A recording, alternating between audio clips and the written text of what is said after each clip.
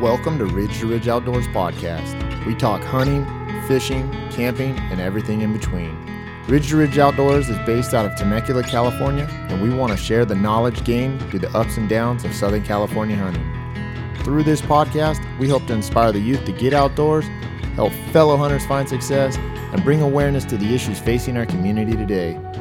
Help us spread the word and get our community on the map for the level of skill and determination it takes our outdoors men and women to get it done in Southern California. Thank you guys so much for tuning in to another episode of Ridge to Ridge Outdoors. For the first time ever, we have our first phone-in guest on the podcast. We have BamBam0069 on Instagram. That's his handle. He is a United States Marine Corps vet and the founder of Wishes for Warriors, a program that takes vets outdoors and gets them hunting, along with a bunch of other things that that help out the community. And we'll get talking into that a little bit later. But yeah, Brandon, take us away. Bam, how you doing, bro? Good, man. How about yourself? We're doing all right, man. I've been actually meaning to try to get you on for quite some time, ever since I met Tony at Hunt Shoot Drag. Yeah. We met each other, and he said you're a pretty badass dude, stellar dude. So I said, let's get him on, man. Let's hear his story. So, you know. I got some stories, that's for sure. Yeah, man. From what I hear, man, you're pretty accurate there. So, man, why don't you tell us a little bit about yourself?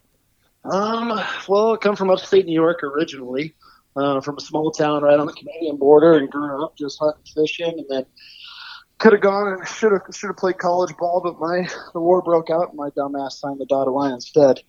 Hey, thank you for your service, man. Yeah. Oh, yeah, absolutely, man.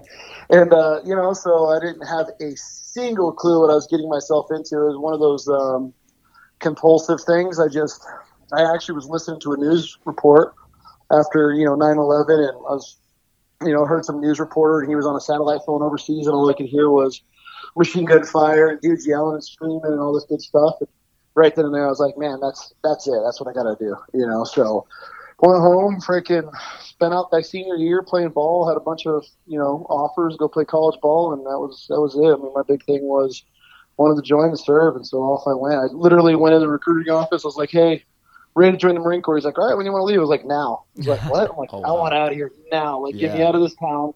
And I come from one of the most beautiful places probably this country has to offer up on the St. Lawrence River, so it's tough leaving, but it's almost like a dark hole. You get trapped there and you never leave. So it was my way to get the hell out of there. And off I went, joined the Marine Corps, did 2 combat deployments back to back overseas. We did, all the fun areas. I didn't do Fallujah or Baghdad, but we did Ramadi and all the northern areas. And so, yeah, I did that, did 8 years in the Marine Corps, and I loved it. I hated the Marine Corps, but I love my guys, and I love being deployed. And then came back as an instructor for a while, and I taught officers the Mark 19 and the Madu 50 cal. So, that was a good time. And that's badass. I got out. I went contracting overseas for a while. I worked in Afghan at the embassy there. I did some executive security gigs there for a little bit, and then I came back, and that's kind of when everything I got back on track with the outdoors and hunting and fishing. And I started a couple of companies, and to help vets, I actually started an executive security company, which is where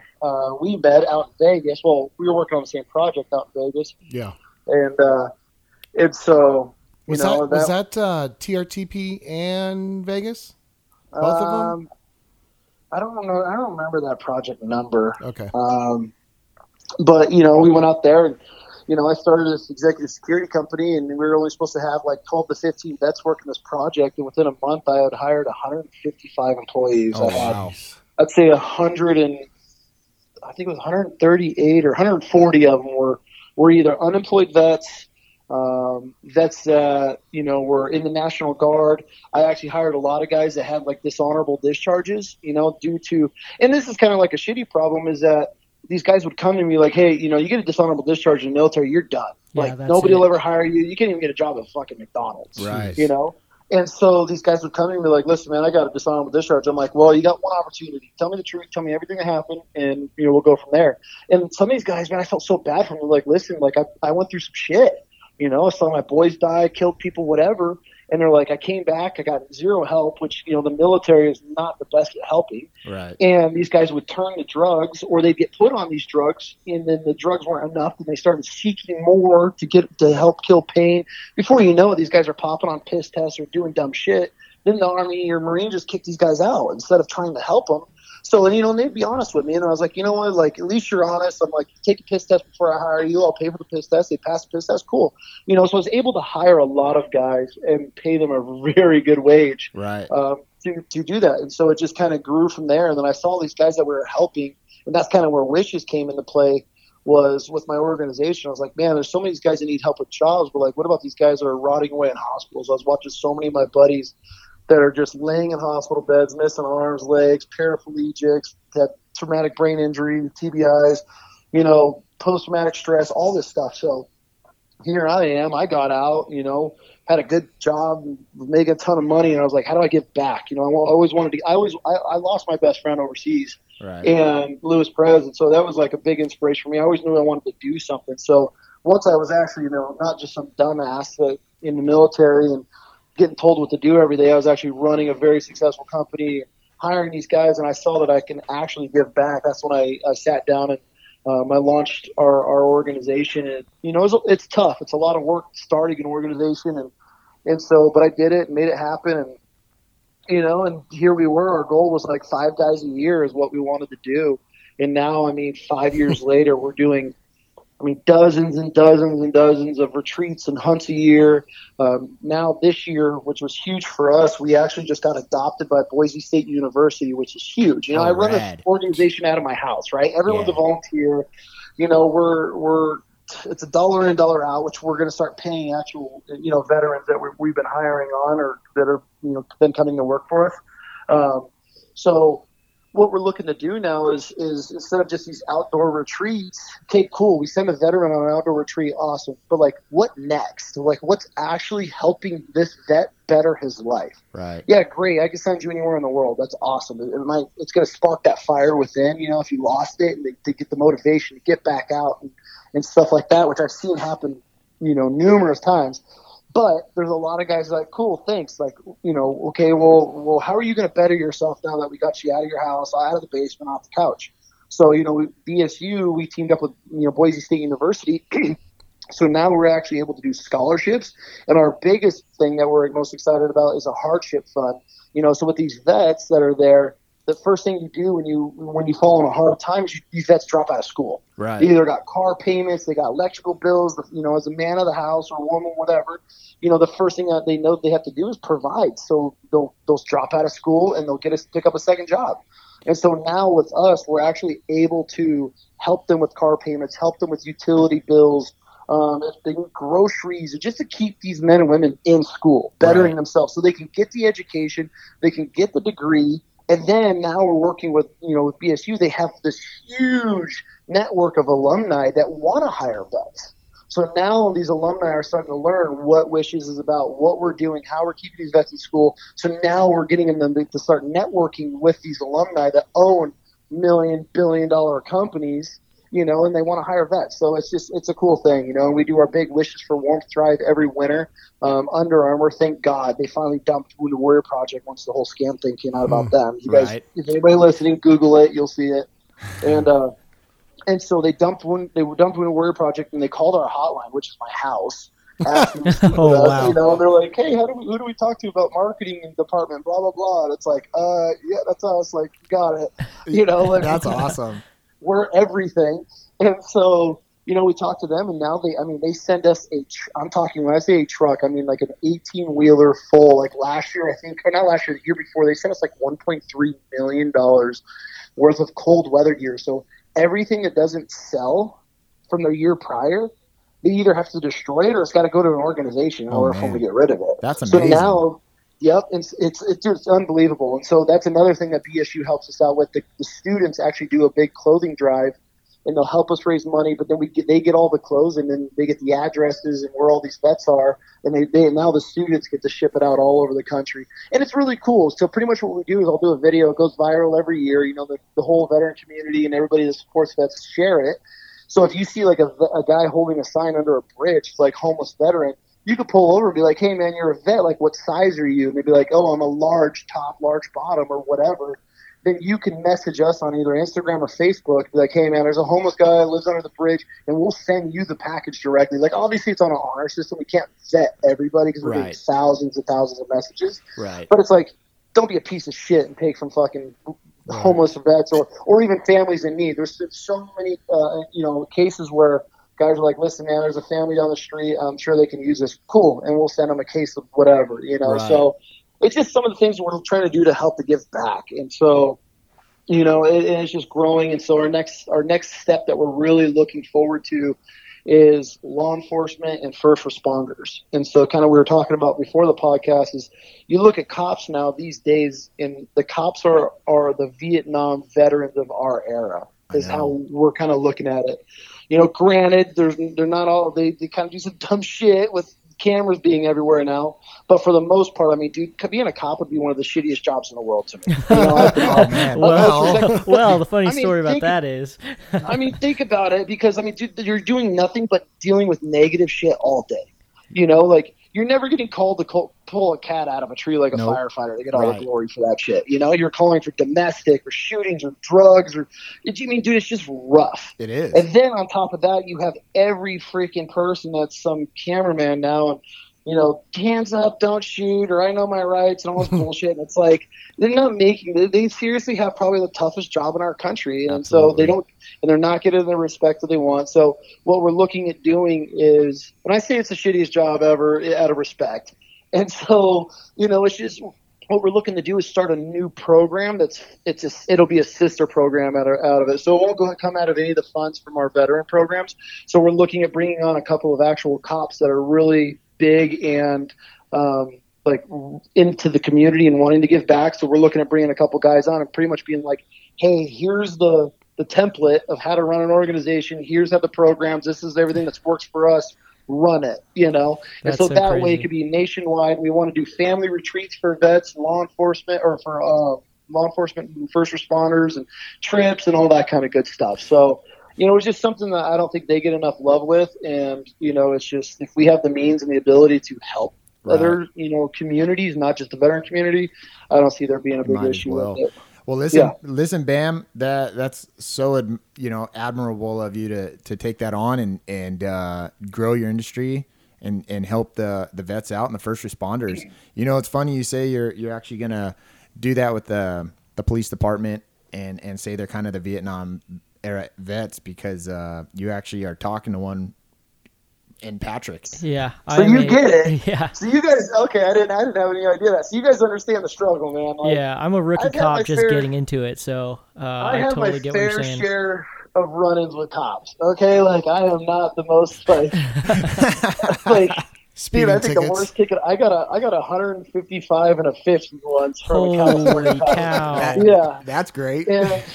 And so, like, trust me, I have lost my license like 4 times because you sons of bitches writing me tickets, but I deserve them. I mean, it is what it is. But at the end of the day, man, it's tough, dude. It's like you see all these like license registration, like I don't have to show you anything. It's like, what am I being detained for? What am I arrested? It's like, good, dude. I get pulled over more than probably anybody you guys know. I speed everywhere I speed.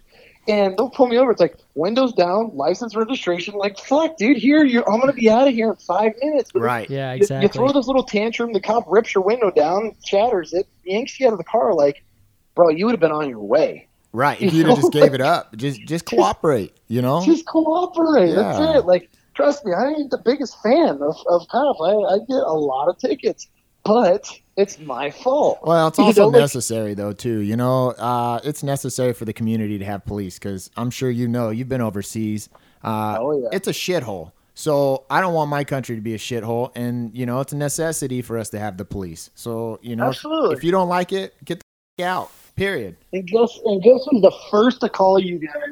When something happens and someone's trying to kick in their door, they're going to call you and be like, took you 7 again. Meanwhile, they're the ones that are talking shit every fucking day. Yep, exactly. So Trust me, I get it, man. I got so much respect for especially firefighters, cops, the smoke jumpers, and all that kind of stuff. Like, those are the unsung heroes of this country, I think. Yeah, man, for sure. Yeah, definitely. Thank you so much for saying that because, hey, man, a lot of the days they're thankless days. And, Bam, I just wanted to say that you have an awesome program going on, and you essentially went from that mindset of, going from, hey, let me give, but now you're transitioning to, giving a fish versus teaching a man how to fish. And that's outstanding. And that was our biggest thing, and it's kind of tough to say, like, to the non-veteran community. I don't know how to word this right, so nobody listening don't, take it for a grain of salt. But the days of pulling these guys out of hospital beds and them rotting away and all that kind of stuff, like, those days are kind of coming to an end. Like the guys coming back with fresh wounds, learning every life over again, learning how to hunt, like, those days are kind of slowing down. Right. And so it's like now a lot of the community is just like, it's a handout now. It's like, okay, cool. What's next? All right, cool. Like, I just shot this 200-inch buck. Like, can I go shoot a caribou next year? It's like, bro, like, what the fuck, Right. And so we started seeing this, and especially what's nice about having a veteran-ran organization with other combat vets or combat wounded vets involved with it is that I might think something and be like, okay, like, maybe it's just me overthinking it, and then I'll bring it up to the board, and they're like, oh, no, we've been wanting to say this. Like, okay, we need to have a meeting, and then that's like, oh, all right, like, we're all on the same page. And so instead of just giving here, like the Oprah Winfrey, like, you get a hunt, like, yeah, you get another hunt. Right. Now it's like, okay, like, now you went on this hunt, like, let us help you better yourself, help you better your life. Exactly. And so that way, they're getting an education, and now they can get a good job. They're providing for their families. They're not working at fucking Home Depot, picking up carts in the parking lot. Right. Gives them purpose. You're trying to help them provide a purpose for their life. Exactly. And so that's kind of where we're at with it now. We're seeing the times change. When I launched Wishes, I had so many boys that were still in Walter Reed, still at the TVI centers in Texas, or at the Wounded Warrior Battalion on Pendleton, but it's kind of slowly fading away. So it's like, okay, what next? I mean, you got to evolve with the times, Right. So yeah, at least that's how we look at it, and we're trying to do things better. And once we start these new little programs, I mean, it just launches us to that next level, which is awesome. We always enjoy seeing the growth. Yeah. Well, I'm glad you're talking about all this stuff, Bam, because us being based out of Southern California, a lot of military veterans and active duty first responders actually listen to this podcast. So, cool. The fact that you're explaining it and talking about it, and we're getting the awareness out for it, it's just a good thing all around, Absolutely. All right. No, I'm thinking. Yeah, man. So changing gears a little bit, you said you were based out of Pendleton for a little bit. Tell me about some of the hunts that you've been on down there. We've never been on Pendleton. I didn't hunt at all. I never even touched Pendleton, man, okay. Dude, the only place I ever hunted in Cali is all NorCal. Okay. I was fortunate. My buddy used to lease this 190,000 acre ranch. Whoa. And it was just like God's country up there. I mean, if somebody dropped you off, you wouldn't even realize you were in Cali. So wow. It was amazing. But I mean, I tried. We did some dove hunts and things like that on Pendleton, but man, it's a nightmare. You get every damn hillbilly from across the nation that's stationed on Pendleton. They all just shoot.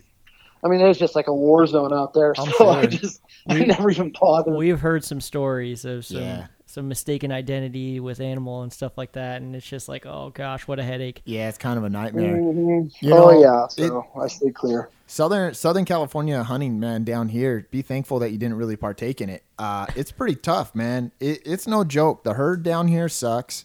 The biologist will say it's healthy. They're lying. The lion problem we have is ridiculous. Oh my God. I've heard 2 stories this year. Like, I actually just got off the phone with one of my buddies.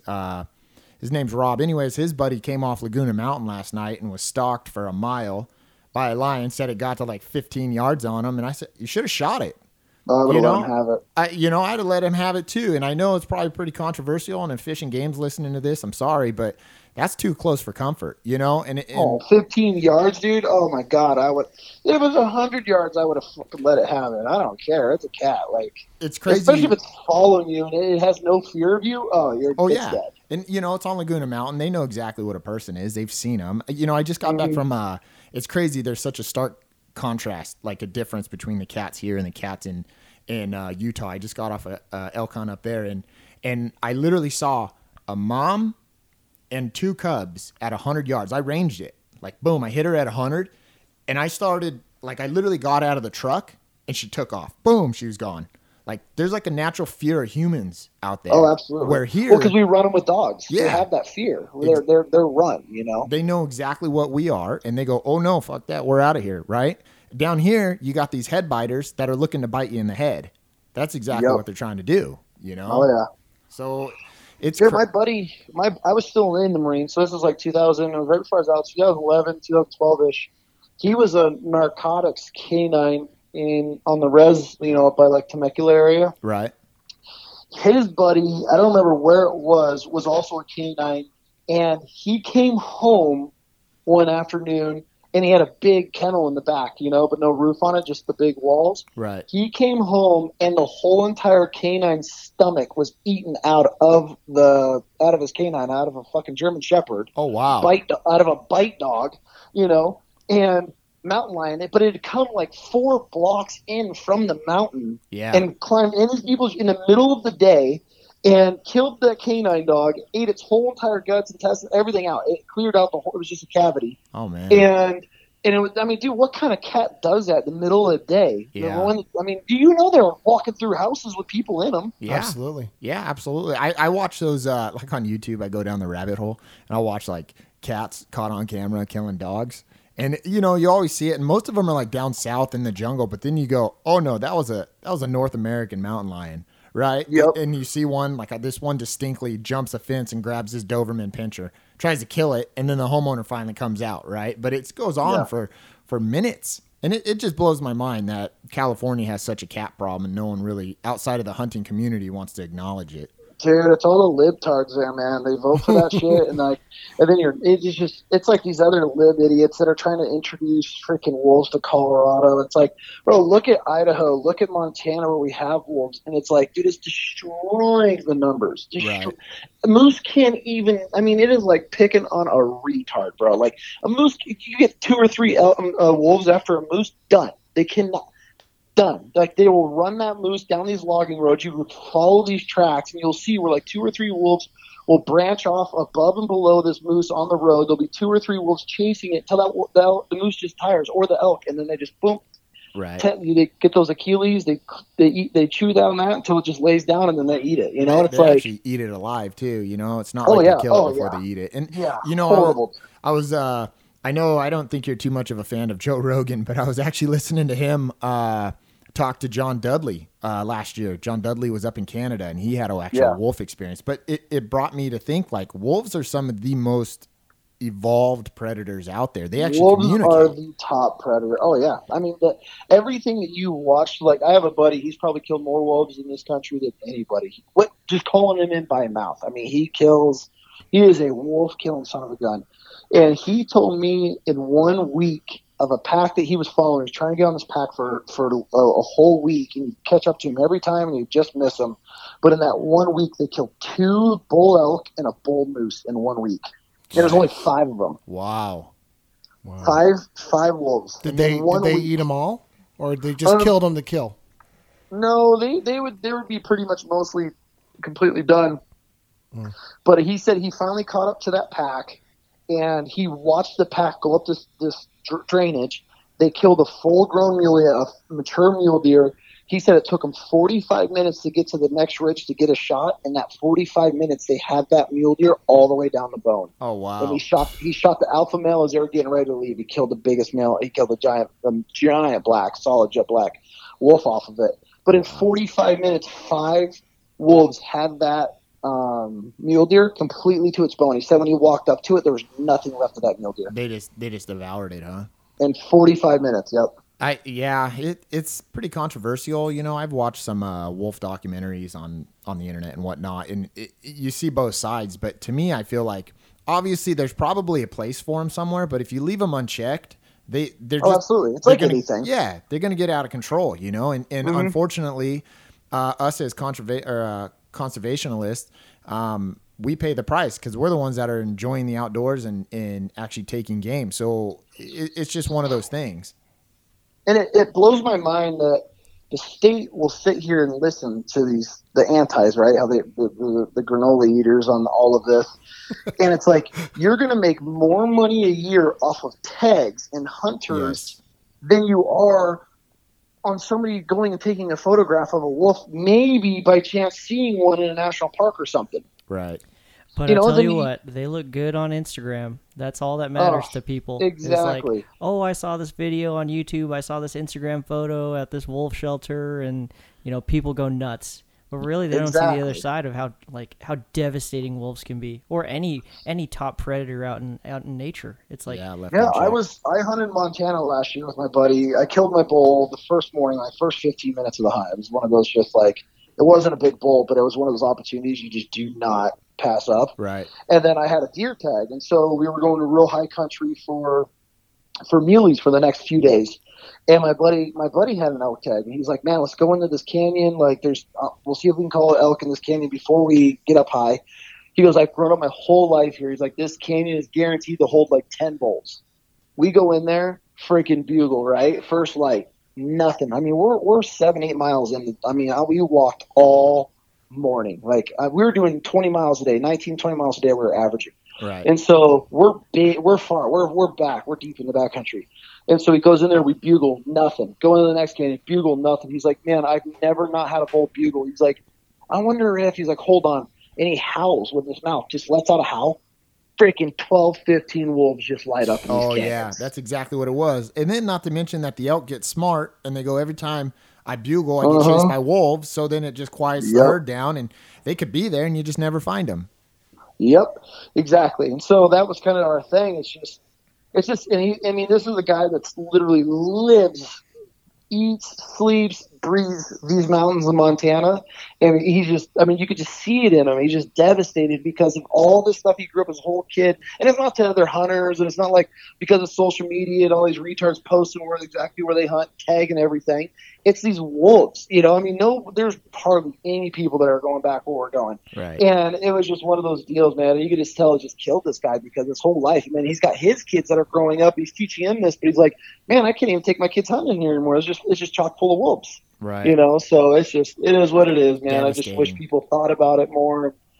But whatever. It's insane, man, how the predators do that. Matter of fact, I actually got back from Idaho on Saturday. The end of the season for the Any Bull unit that we were in was on Friday.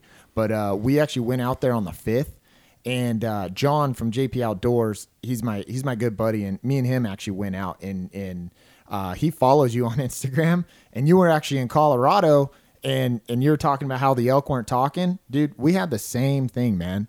We couldn't get the elk to talk at all, not one bit, man. It almost. So we stayed out there from the 5th to I think it was the 13th, which was a Friday.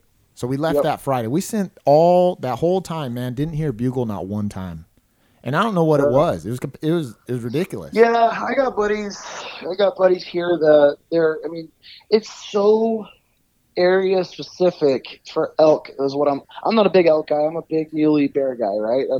That's what gets my rocks off. I'll definitely kill a big bull, or I'll kill any bull, to be honest with you. I just whatever.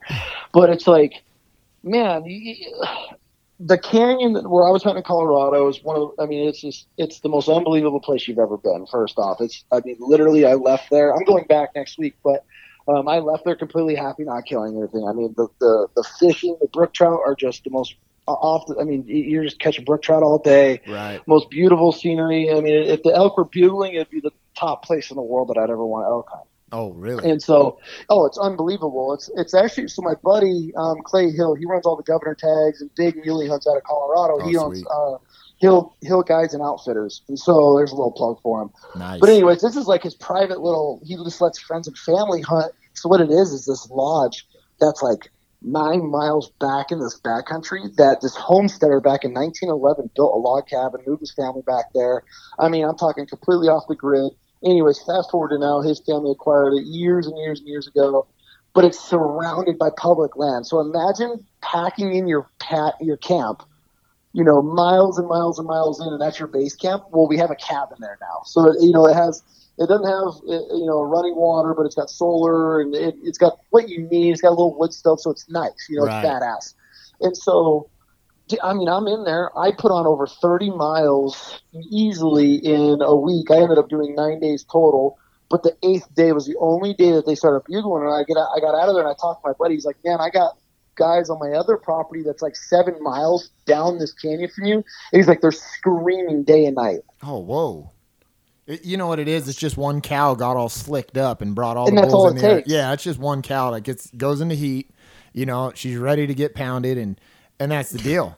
I mean, I got buddies. That's such an articulate way to put it. I got buddies in Grand Junction. It's 100 degrees in Grand Junction. Bulls are screaming day and night, screaming. So it's like, here I am. It's 40, 30 degrees at night. I mean, just the most prime. We're glassing up giant bulls. I know there's elk in there. I mean, the first evening hunt we got in there that afternoon, went out for the evening hunt, and it just walk up, boom, right across the canyon from us, a giant bull.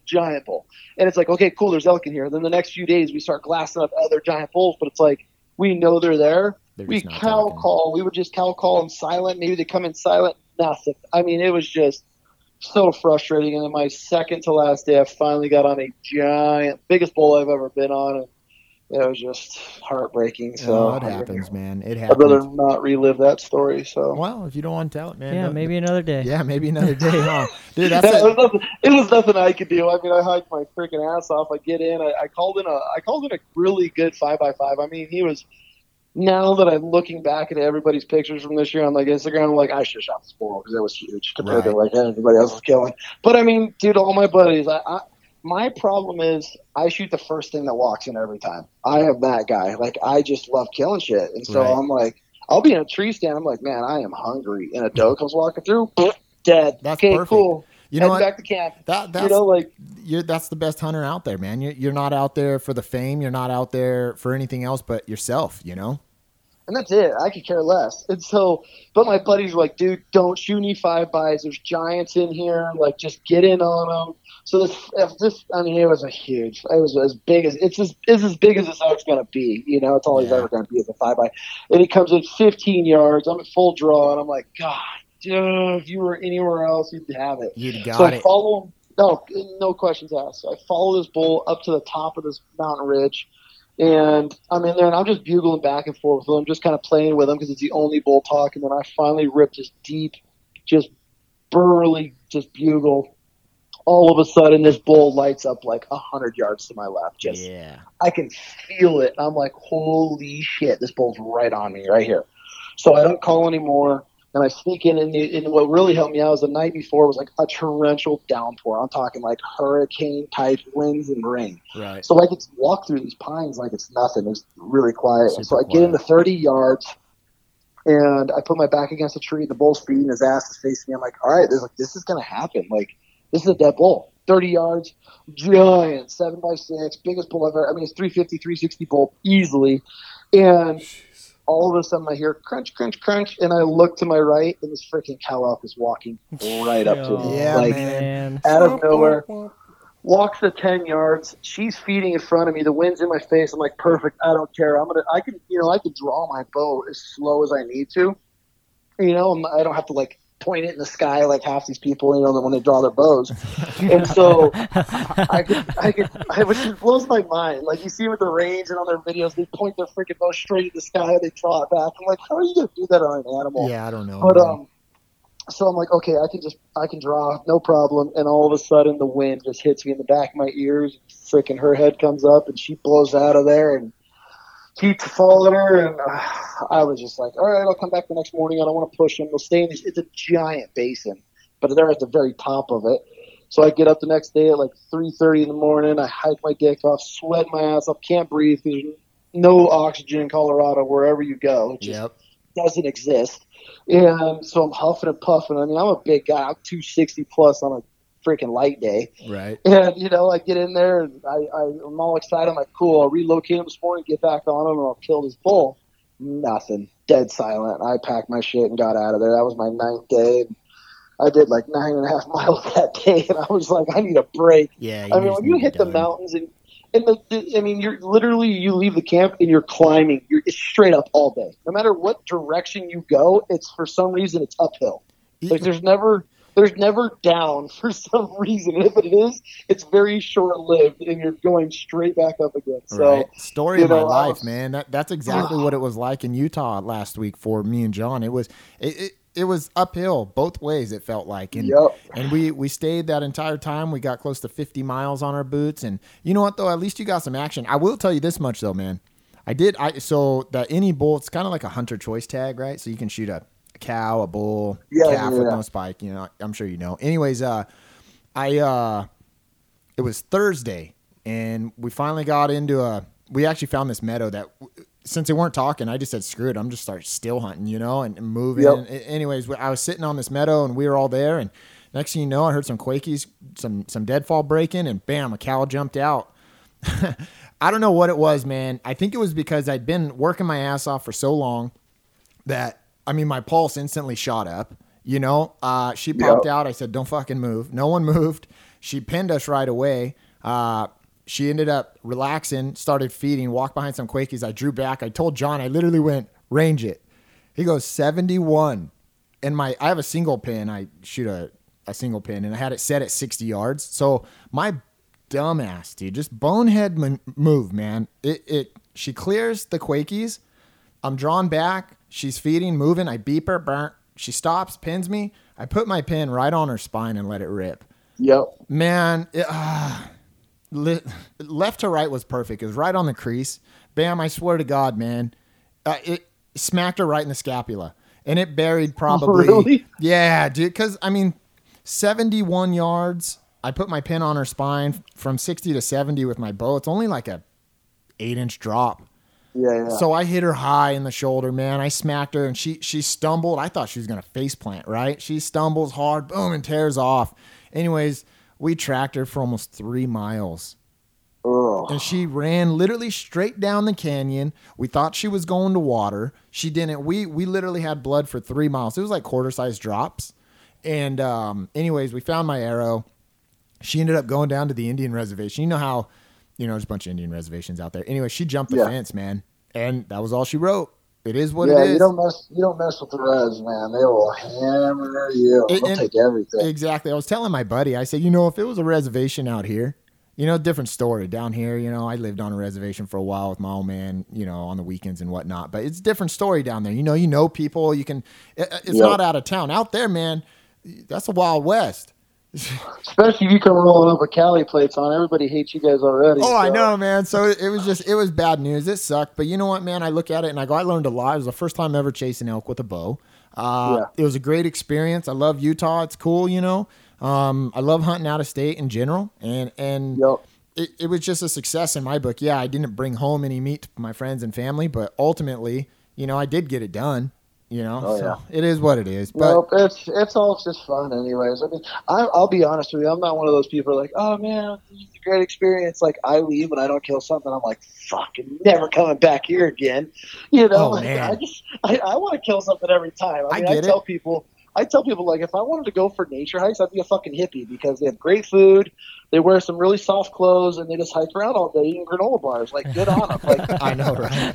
That ain't me. Like, I don't enjoy any of that. So I'm packing this heavy ass pack and finding water, filtering my shit. Like, I want to kill something. And I'm eating. I mean, at least I got good food. That Peak Refuel is probably the best shit you guys could ever eat. But dude. So I had Tony give me a couple packs of it.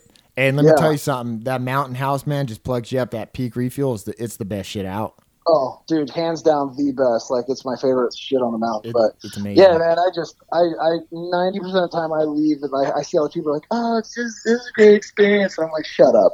Like, no, I want to kill something so bad. Spend all this damn money. Right. Bought tags. Like, but I mean, honestly, when I left Colorado, I was like, I'm perfectly. So I get it now. Like once I experience that. But like, with the way I hunt is like, we just hike and hike and hike and get as far back into these mountains as we can. Oh yeah. And so it's like it's miserable by the time you get there. You're already smoke checked, and then it's like then it rains or the weather turns, and you're just like, fuck. Right. Like, oh, we got 6 miles to the truck. Like, let's just get out of here. It's part of it. It's just part of it. Well, look, man. So obviously you're a big figure. You know, a lot of people know who you are. You know, I kind of have some reservations on social media and what it's done to the hunting industry. I can imagine. I feel like, man, hunting, and this is true. You know, I'm not even gonna say it's feel like it. It's true. Hunting isn't what hunting used to be because of social media. I feel like at this point, all these people are trying to shoot 180-inch, 190-inch, 200-inch deer for the wrong reason, and they don't take into consideration of, hey, man, whatever happened to just going out and hanging out with buddies and shooting a 2x3 or a 2x2. You know, like shoot a deer, bring home meat. You know, like be part of the experience. Don't do it for likes. It's tough, man, because like my big thing on it now is I feel like social media has turned hunting into a fad, because you get these celebrities, right, that have all the coolest gear and these big built trucks and all this shit, right? Like, cool, great, but it's like they're not hunting your average Joe hunts. Like, I know most of these guys. Like, I know there's TV show. I know them personally. You know, there's men and women that are big celebrities, and it's like they're going to private ranches that are allowing a couple of guys a year to hunt it. Right. You know, and it's like they're finding these big bucks, they're feeding them all year, and it's like then you get these guys who are like, man, I want to do that too. And it's like, my biggest question I get from young hunters is like, hey, how do I get sponsors? I'm like, fuck if I know. I don't have sponsors. Right. I refuse it. You know, like, because one, if you get a sponsor, then you're owed to them. I get it. So there's a difference in sponsorships, and this might sound confusing, but like as me as a person and as a hunter and just want to go out and kill shit and have fun with my boys, I don't need anybody for that, right? Obviously it helps. I get a discount code. Cool, hook me up. I'll do it all. I'll take it all day. But like, you know, as a podcast, obviously guys need sponsorships for podcasts. It's a marketing ad. When I see like it's just like a commercial or anything else. So I get that side of sponsors, but like as a young hunter, go out and fucking kill shit and have fun. Right. Stop worrying about getting brand new this and the best optics. Man, I didn't even have binos as a kid growing up. Yeah. You know, and it's like nowadays you see these young kids out here running around with Swaros and shit. Like, I can't even afford that spotter. Like, the millennial generation, I'll tell you what, Bam, is all about what their appearance is and how they are perceived by everybody else. So they link the gear to the guy. You know what I mean? They say, oh, if I have the gear, I'll be that guy. And it's one of the things that we're trying to push this podcast with is like, hey, you know, you don't need all this crap to go hunt. Just go out there and hunt. Yeah. We've actually had a couple podcasts on that, Bam, talking about like for new hunters, what do they need to get in? And it's like, get a gun or a bow and go. That's it. Yep. You don't need anything else. I've killed more animals. I'm talking growing up as a kid, hundreds of animals, ducks, goose, turkeys, you name it, deer, anything in Carhartt or flannels and blue jeans. You know, the only reason I have the camel and like that I get the camel I get is because one of my best friends is the owner of Kryptek. Like that is it. I'd probably have a couple of shirts and maybe a set of pants. Right. You know, but it's like, you know, and that's the only reason I get the hook up on that is because I'm family. Those guys are family to me, you know. So it's just these kids, and so now with the whole social media thing, it's more of a fad to go and take these pictures, and God, it's frustrating to me. I just want to tell these kids, like, man, just go have fun. Exactly. But then at the same time, I feel like a lot of people are just killing things just for pictures. Well, that's not cool. You know, I mean, you see it a lot. That's why I kind of give Utah a hard time, is because you get all these guys, especially these big celebrity guys, or guys with big followings, don't kill these little forks in velvet. And it's like, bro, like, you're supposed to be a public figure in the hunting industry, and you're shooting a 2.5-year-old deer. Like, I get it. If you're a kid, dude, hammer at anything that breathes in the woods. Like, you just need to get kids hooked. You know, that's it at the end of the day. It's like but fishing. Exactly. Take them to a pond where they're going to catch 50 little catfish or bullhead in a day. That's where they're just hooked, you know, or crappie or whatever. So it's like with these guys, and it's like then everybody thinks that's okay to shoot these young deer. Then you get everybody. It's like California. Everybody hammers anything that moves in California. Then they all bitch about, man, we don't have any big bucks here. Well, if you let all your 2x2s and everything grow a couple of years, you would have good deer. It's just anywhere. But it's just now it's like they got to get that picture for the gram, and it's like. I mean, last year I passed on a 180-inch buck at 15 yards, but it was a 3.5-year-old deer. You know, it's like, you don't think I wanted to shoot it? Yeah, I kicked myself in the ass for it. I ended up shooting a smaller deer, but it was a more mature deer. Right. You know, so it is what it is. I mean, it's each their own, but it's like it all plays into to you know where you're at as a hunter as well. You know, I just don't like how I want to see people that are well known in the industry like go out and hunt public land, a hard hunt like everybody else does, and don't pass on a deer that the average dude would. Because if just like you said, they're doing it for the gram.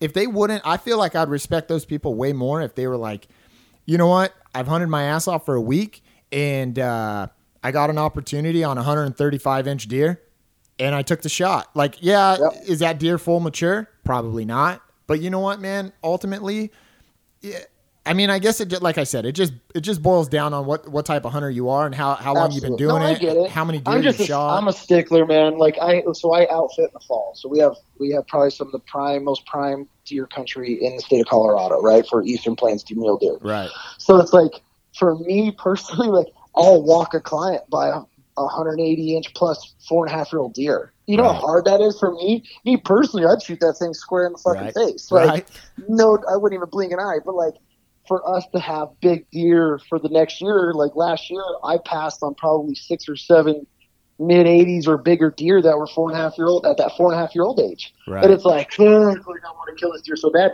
But that 4.5 to 5.5-year-old, I mean, dude, that deer is going to grow.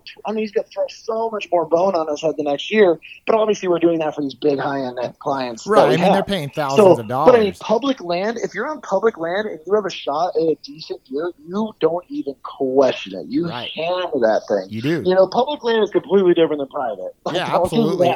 You know, it's crazy you say like you do, you know, you guide and whatnot. And I got buddies that, matter of fact, one of them owns Deer and Elk Hunters Unlimited out of Idaho.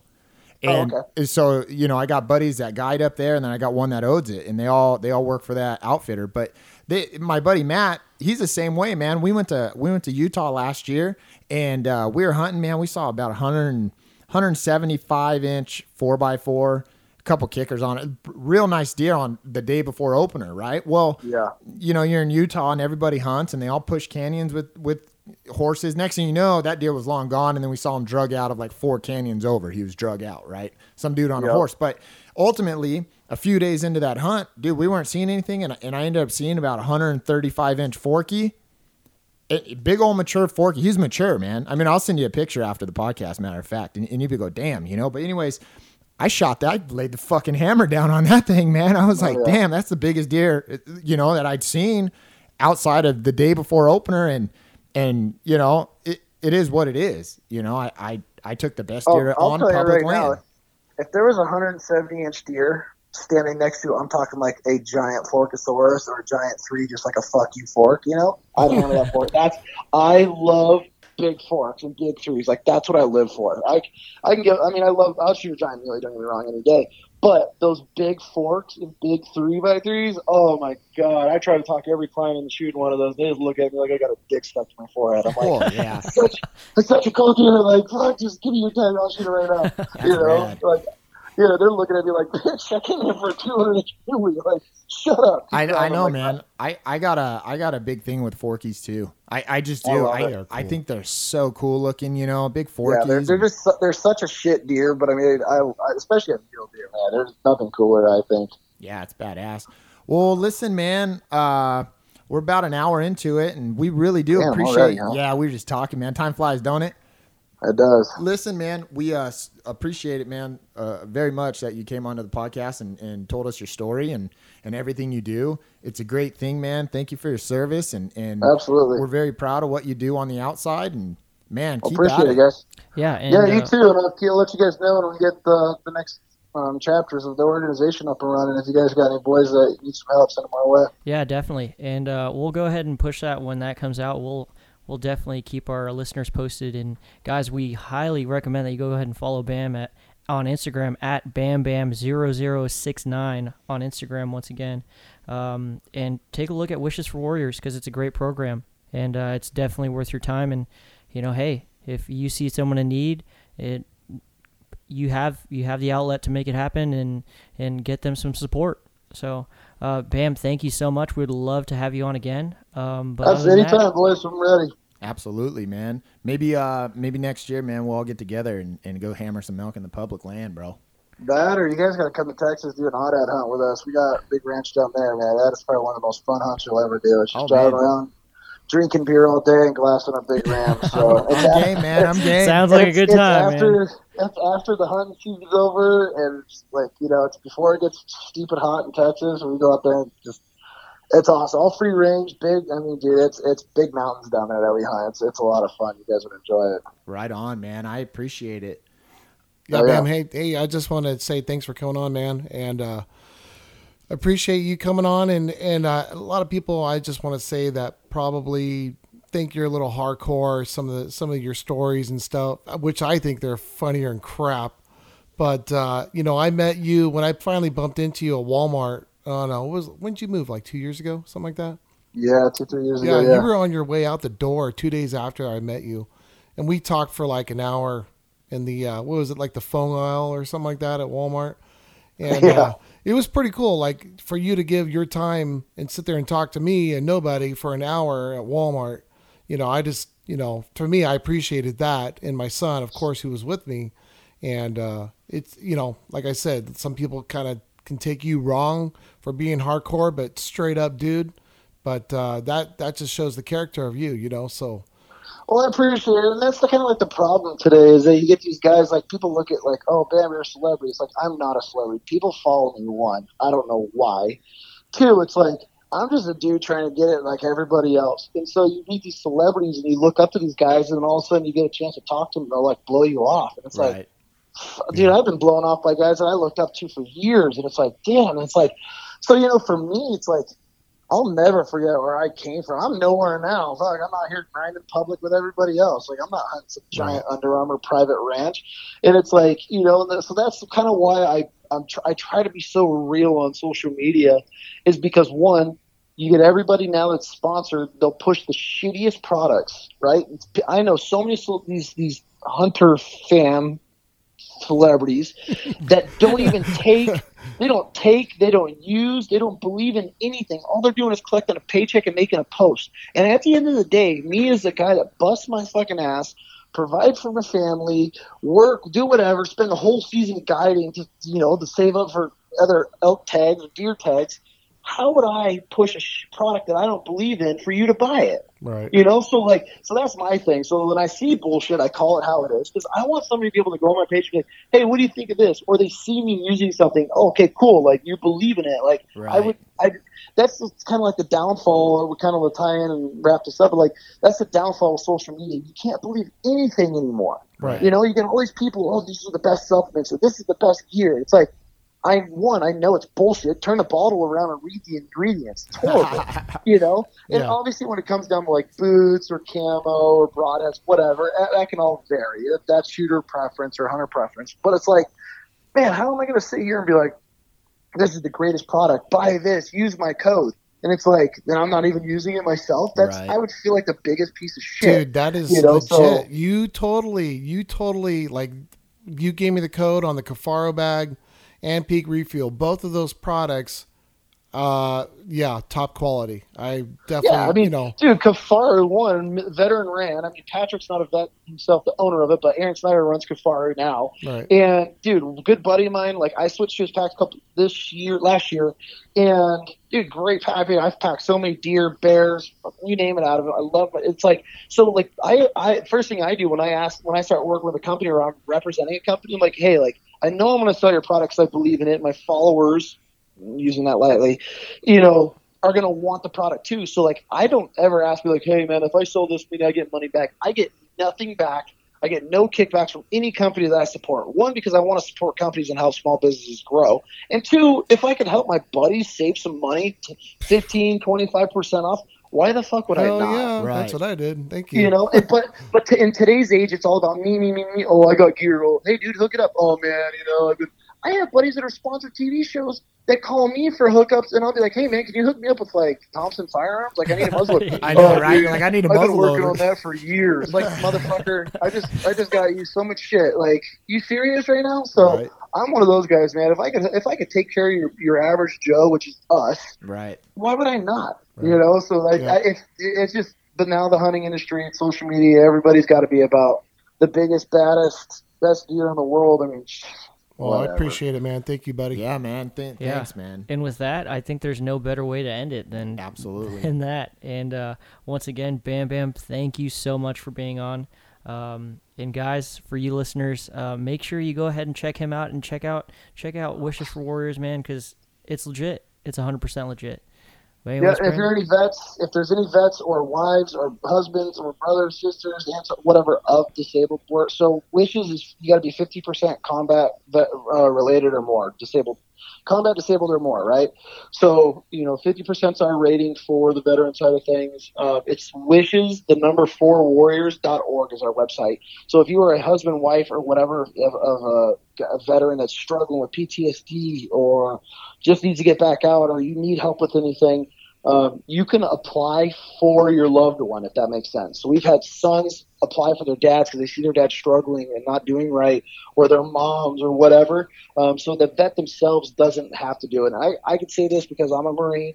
Marines are fucking retards, half of us. So most of the time we tell their wives, go on and fill out the application and get the proper paperwork, because that's wives do everything better than we do anyways. And so, that's kind of where we're at. So you don't have to do it yourself. You can have a loved one do it, or if you're a daughter and you see your husband or your dad, struggling, they can go on and apply. So we do that as well. Right on, man. I appreciate it. And Yep, I'm appreciate sure the listeners are going to take you up on that information you just put down. Absolutely.